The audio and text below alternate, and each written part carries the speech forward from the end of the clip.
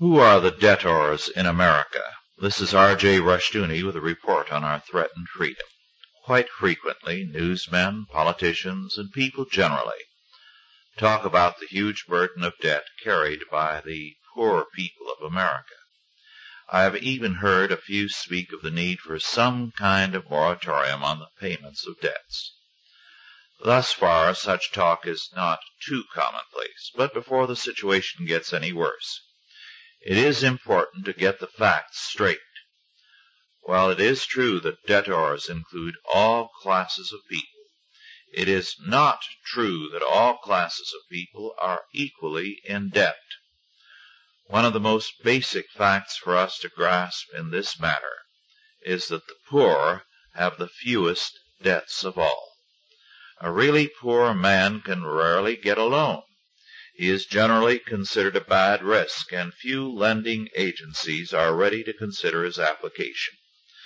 The poor are poor. They are commonly hard up for money, but they are not often in debt, and if they are, then only for minor things. The middle class will tend to have more debts than the lower class, but even here the debts are limited. They are primarily loans against houses and farms and also small businesses. Since the middle class tends also to be the savers, their debt picture on the average is not really a bleak one, although many do have serious problems. When we come to the rich, we find a much higher ratio of debts. To illustrate, a couple owning a lovely home in a superior neighborhood had it on sale for over 2 years. None of the prospective buyers could get a bank loan until a much richer man, who could have paid cash for it, bought it with a bank loan. For a variety of reasons, including the tax break for interest payments, plus the advantage of keeping a large amount of cash free for investment purposes, the buyer sought a loan, and the bank readily granted it.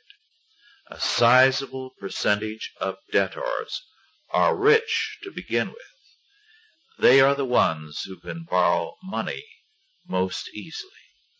This is not all. A vast amount of the public's debt has been contracted by corporations. These are the main debtors in America. Plant expansion, new branches, the purchase of subsidiary firms, and much, much more make corporations the major debtors in the non-statist sector. I am not calling attention to this fact to make any conclusions. I am doing so because we cannot have a realistic awareness of the nature of our debt structure apart from this knowledge.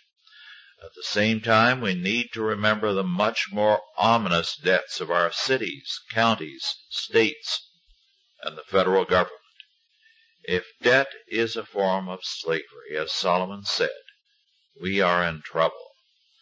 This has been R.J. Rushdoony with a report on our threatened freedom.